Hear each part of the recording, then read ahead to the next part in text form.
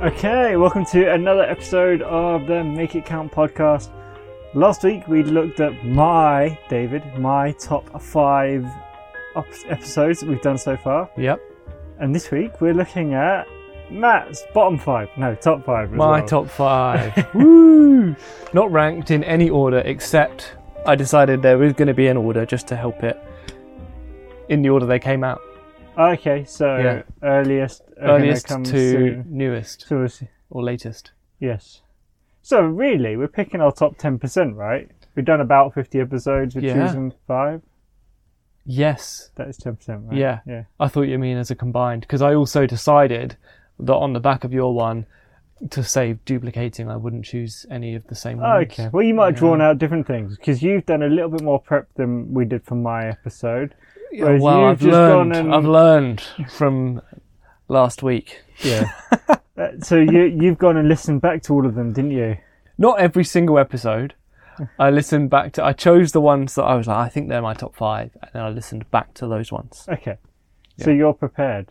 Very prepared. Let's get going. I'm as prepared as I've ever been for a podcast, David. Oh, well, we'll see how that goes.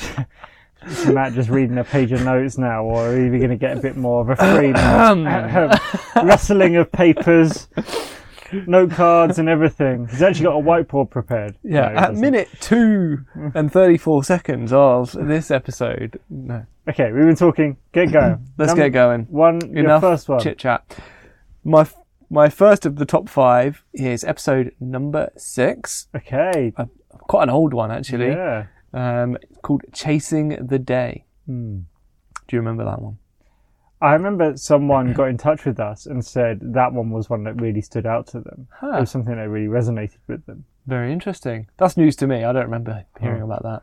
They must have got in touch with you about it. Yeah, it was not via the email account. It was just a WhatsApp. We'll put the email in the show notes, people. It's always the official medium. What I really appreciated about that is, well, I'll tell you just before we dive into the details, my general modus operandi for choosing these episodes were ones that really stood out to me. So basically I've chosen ones that are issues that ail me constantly. Okay, right. It makes sense. And as we go, you'll see what we're talking about. So you're saying you resonate with Chasing the Day? I totally resonate with Chasing the Day. There was another one that I was really close to choosing, which was, how do you make it count when you're tired? But I decided not to choose that one. It's a bit too close to the bone. But I really appreciated this one, and I was listening back, and it was really interesting because what we ended up narrowing down on was the reason that we end up getting behind is basically because we start and we haven't had any build up into the day. So you basically, the way you phrased it was, if you're straight into the day, you feel like you're chasing the day.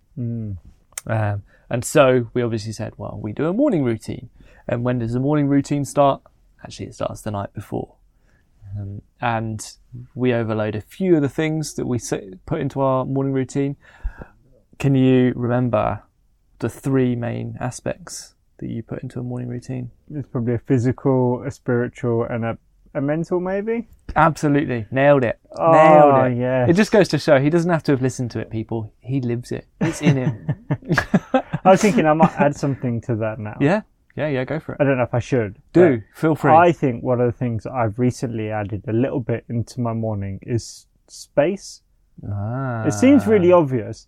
And it's not like a meditative space even, so much as just space to be a bit stiller, a bit just ease your way into it. Well, that's really interesting to say that, because we did actually talk about that in the episode, and we talked about this stillness. Yeah. And it didn't necessarily have to be a specific meditation practice or prayer practice, although we do often include that.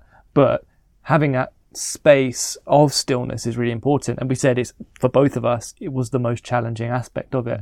Because if you put it too early after you've just woken up, what's more likely to happen? More likely to just go straight back to sleep. If you put it too late in that morning wind up, you're already geared up for the day. And so that was the thing that we found most struggling. Then, has it changed, or is it still the same challenge for you now? Well, now I'm married. Oh. So my wife is a teacher. Congratulations. Oh, thank you very much. You knew this. You were a brilliant. This might be the first official mentioning on the podcast of you being married, though. Yes, that's true. Woo! Yeah, it was a great day. We all loved it. But we'll talk about. Maybe we could do another full episode on that, or a celebratory. I think we should. Yeah, next month. Let's do it. But anyway, so as I was saying, she's a teacher, so we both get up at 6:00 in the morning and get ready for the day. We have breakfast together. We read a bit of the Bible together, and then she's out by 7:15. Wow. But I don't have to be anywhere till 7:30. So I have this big open space, and it's actually just leaning into that of just like not rushing, just having a bit of extra space. But I haven't got like a formal sit down in a chair for 5 or 10 minutes yet with that. Sure. Maybe I won't. I'm not even sure that's an aspirational thing at the moment. Great. Anyway, sorry. This is your top 5. No, I really enjoyed that. And I think it's interesting that you said you would now add that space or stillness aspect and more. I think potentially it's just a drawing out of from those core 3, sort of physical, mental, spiritual. And maybe it's a pushback as well, because I think, like you said, we chase the day when we feel work, we're straight into the day. But actually, if we can set some foundations for the day, that can be really valuable. But if those foundations are so tightly packed and so rigid that actually that becomes the point at which you're chasing the day. You started chasing it from the moment you've woken up, because now you have to do this and this and this and this as well. And actually, it's more like you're going through the gears. Ease yourself into it. Start into gear 1. Then you work your way up into the 2nd gear and the 3rd gear. And now you're starting to come away. By the time you get to work, hopefully you're in 4th or 5th gear. For those of you who drive automatic cars, go figure out how to drive manual. I suppose, it's that idea of just steadily pressing on the accelerator. Oh yeah, exactly. You don't start at 100 miles an hour. That's not the best way to start a car. It's about smoothly getting into the day. For sure. All right, next episode. Episode number 14. What is success? This is where we reviewed Rob Parsons' book, The Heart of Success. Oh, yeah, I remember. Yeah, because I read that one. Yes, you did. Yeah. And we reviewed 3 laws in specific. Now I can't remember the numbers. It was like law number 1, law number 2, and law number 7. Yeah. Something like that. I'm just going to quickly read them because I thought they were brilliant, and then ask your thoughts. Don't settle for being money rich and time poor. That was law number 1. That was really good. And how effectively people that work in the corporate job, get loads of money, but don't have much time, he called them the new poor. That was really interesting. And then do a job you believe in. And we spoke a little bit about finding your greater why. What is the purpose behind what you're doing? Can you believe in what you're doing? And then law 7 was don't strive for success, strive for significance. And you told a impactful story about Alfred Nobel, highlighting that. Yeah. Oh, they're really good laws. I should reread that book probably. It's currently on my shelf to read, relating to sort of career and growth. And it's so easy, actually, to be not...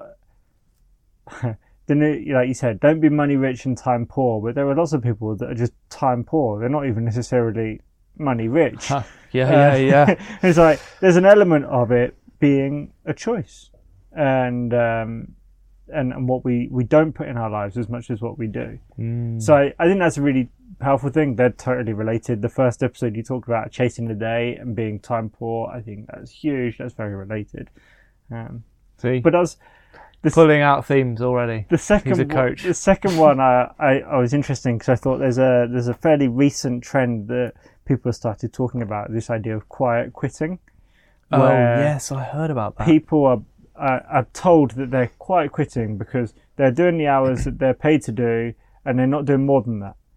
And people are going, well, they're just basically quitting. They don't believe in it enough. And so I suppose, what maybe a different question to ask then is, what would you be willing to go above and beyond for? That's something to do with what you believe in. And not to always, maybe Peter Scazzero would say, there are times when you have to sprint, you have to do more, but that can easily become your modus operandi. Yeah. And that's not the goal. But just believing in what you do is really important as well. Yeah, I like that. And it links quite a lot to, I suppose, that final law is, don't don't strive for success, strive for significance. What is it that you're building ultimately? Are you building just an achievement of I did a great career, or are you striving for actual deep impact in people's lives or the community or a cause? Yes. So that's good. What is success? Question everyone should ask. Next episode. Episode number 23.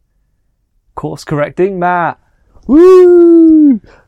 I really enjoyed that one. As soon as we were doing a top 5, I knew that was going to be in there because it was impactful for me. What I didn't realise is, so with your top 5, you kind of cheated because you chose the Covey series. Oh, yeah. Which so far is 5 episodes. It will be 7.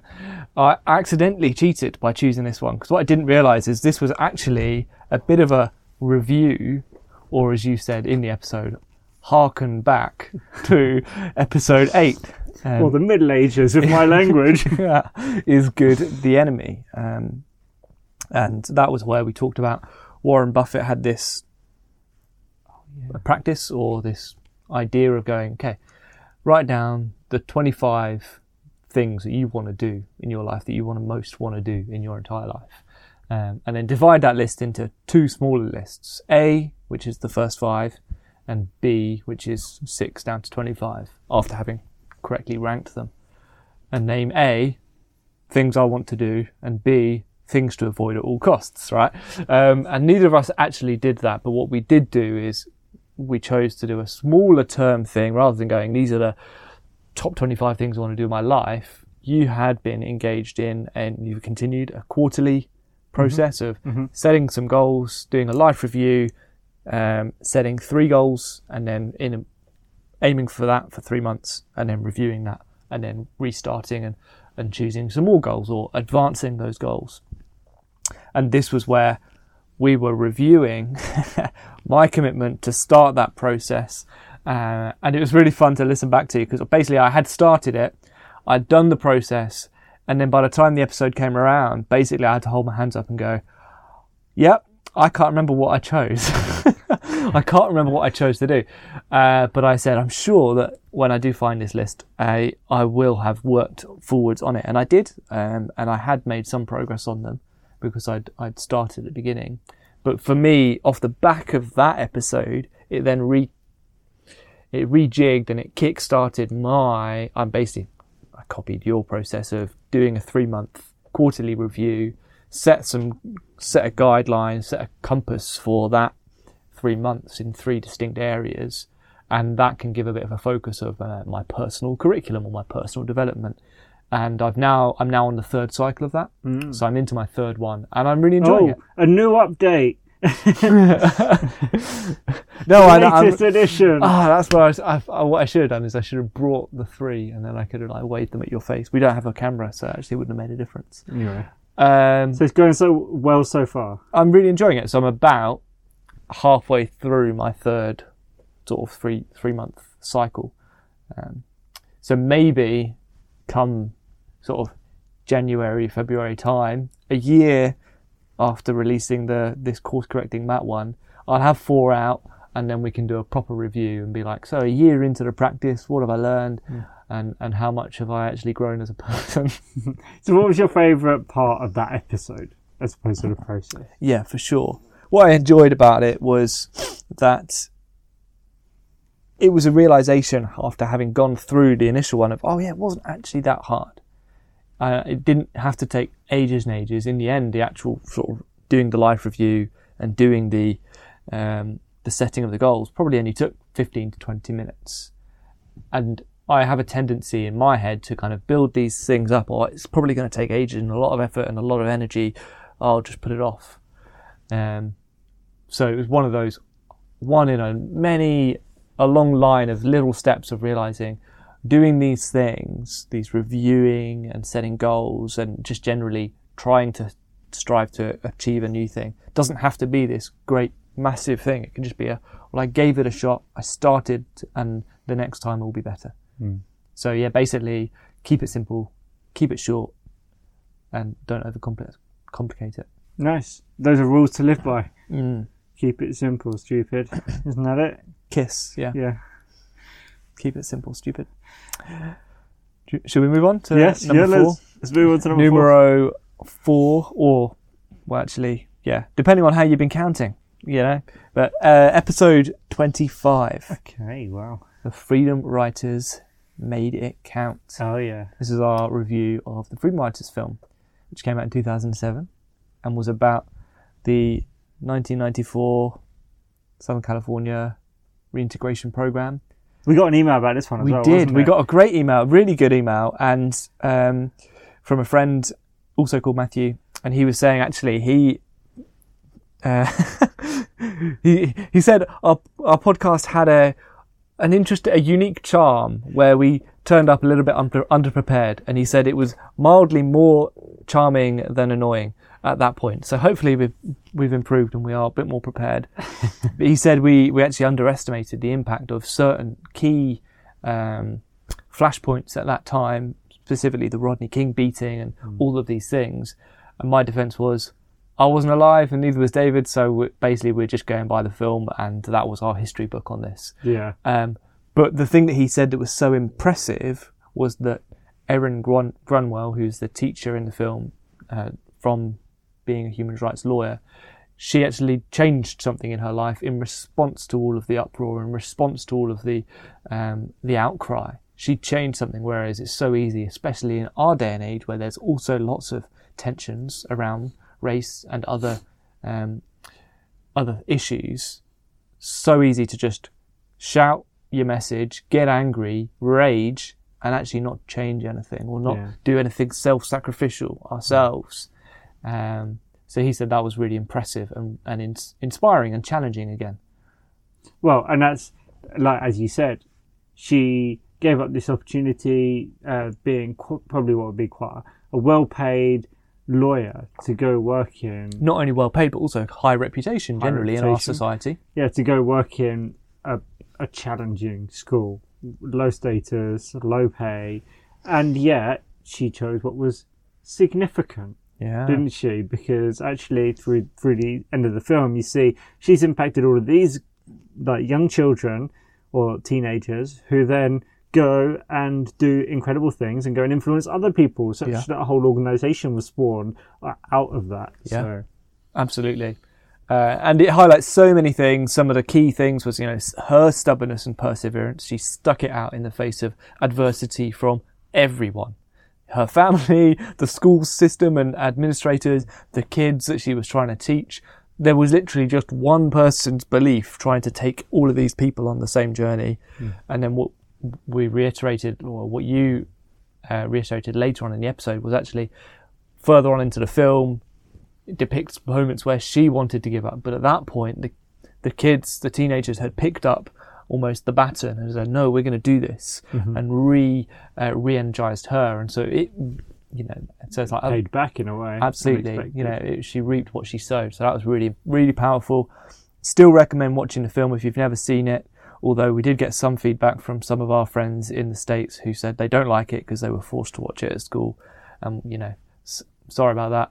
It turns out that school is a great way of wrecking great, works of art, whether it's books or poems or films. Yeah, the irony of it being based in a school of impressive teaching. Yeah. Other teachers just watch the film and be inspired. Yeah, exactly. So sorry about that, guys. We didn't have to have that forced on us. We just watched it elsewhere. So that's why it's powerful for us. Next. Moving swiftly on. We've got no time for short talk. Jibber jabber. Cut your jibber jabber. I don't know where that comes from. Episode number 46, jumping almost 20 episodes ahead in the list.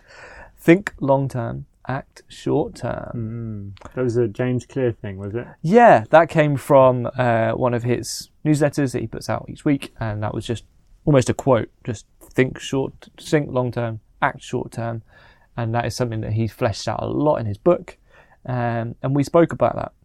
What did you like about that episode?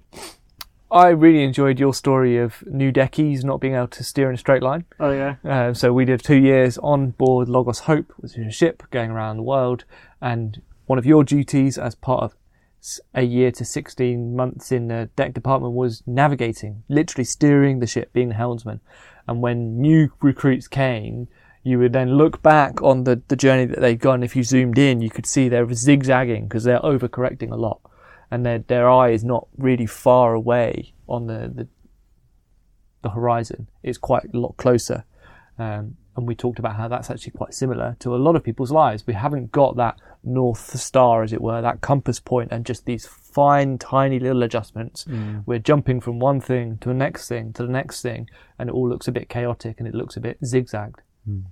I enjoyed that. Yeah, you get lost if you're looking at your feet. Yeah, absolutely. And you spoke of course, as you did in that episode, as with quite a few others, of one thing that has been a helpful North Star for you, or a guiding thing, is you've written down your obituary, and that ties back into, Rob Parsons' one, Strive for Significance, talking about Alfred Nobel. He literally read his own obituary because they thought he'd died, whereas actually his brother, and that was like, oh, that's not a good read. I need to do something to change my legacy. Yeah.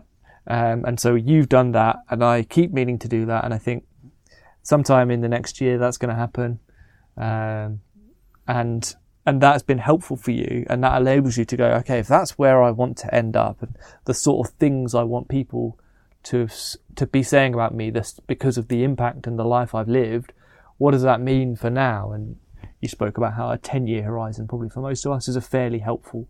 It's not too far in the future, it's not too soon. So there's a slight update to that now, because obviously I'm a we now. I'm married to my wife Charlotte, and one of the things, a present we got, was called the Marriage Journal.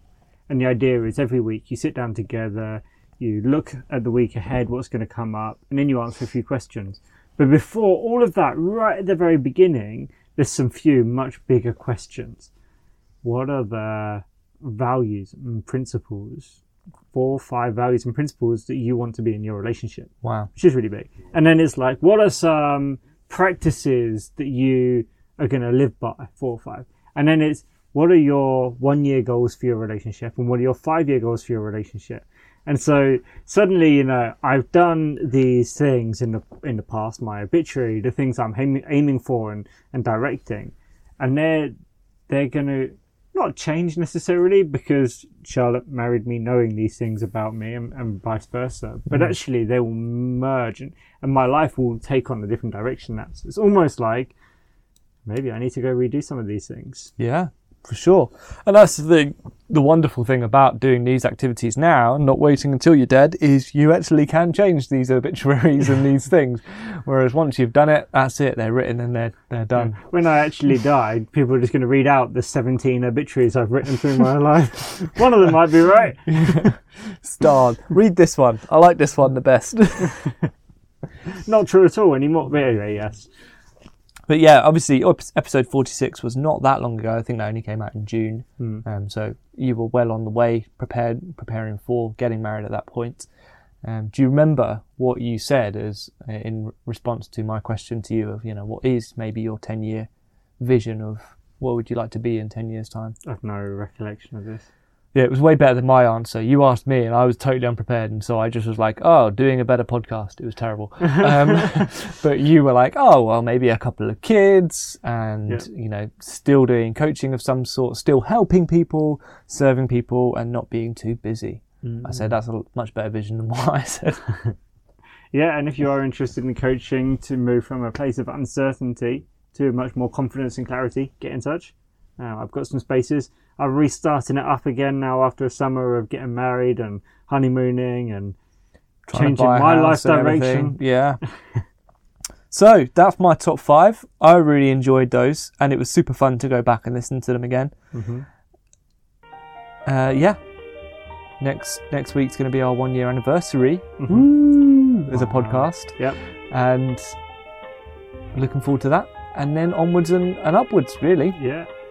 Even as we've been talking, I've been having ideas, so once we stop recording, I'm going to go, Matt, write these things down. Great, I'm ready. I've got my pen ready. Thank you everyone for joining us this week on the Make It Count podcast. We love to hear from you, so let us know what your favourite episodes were. Absolutely.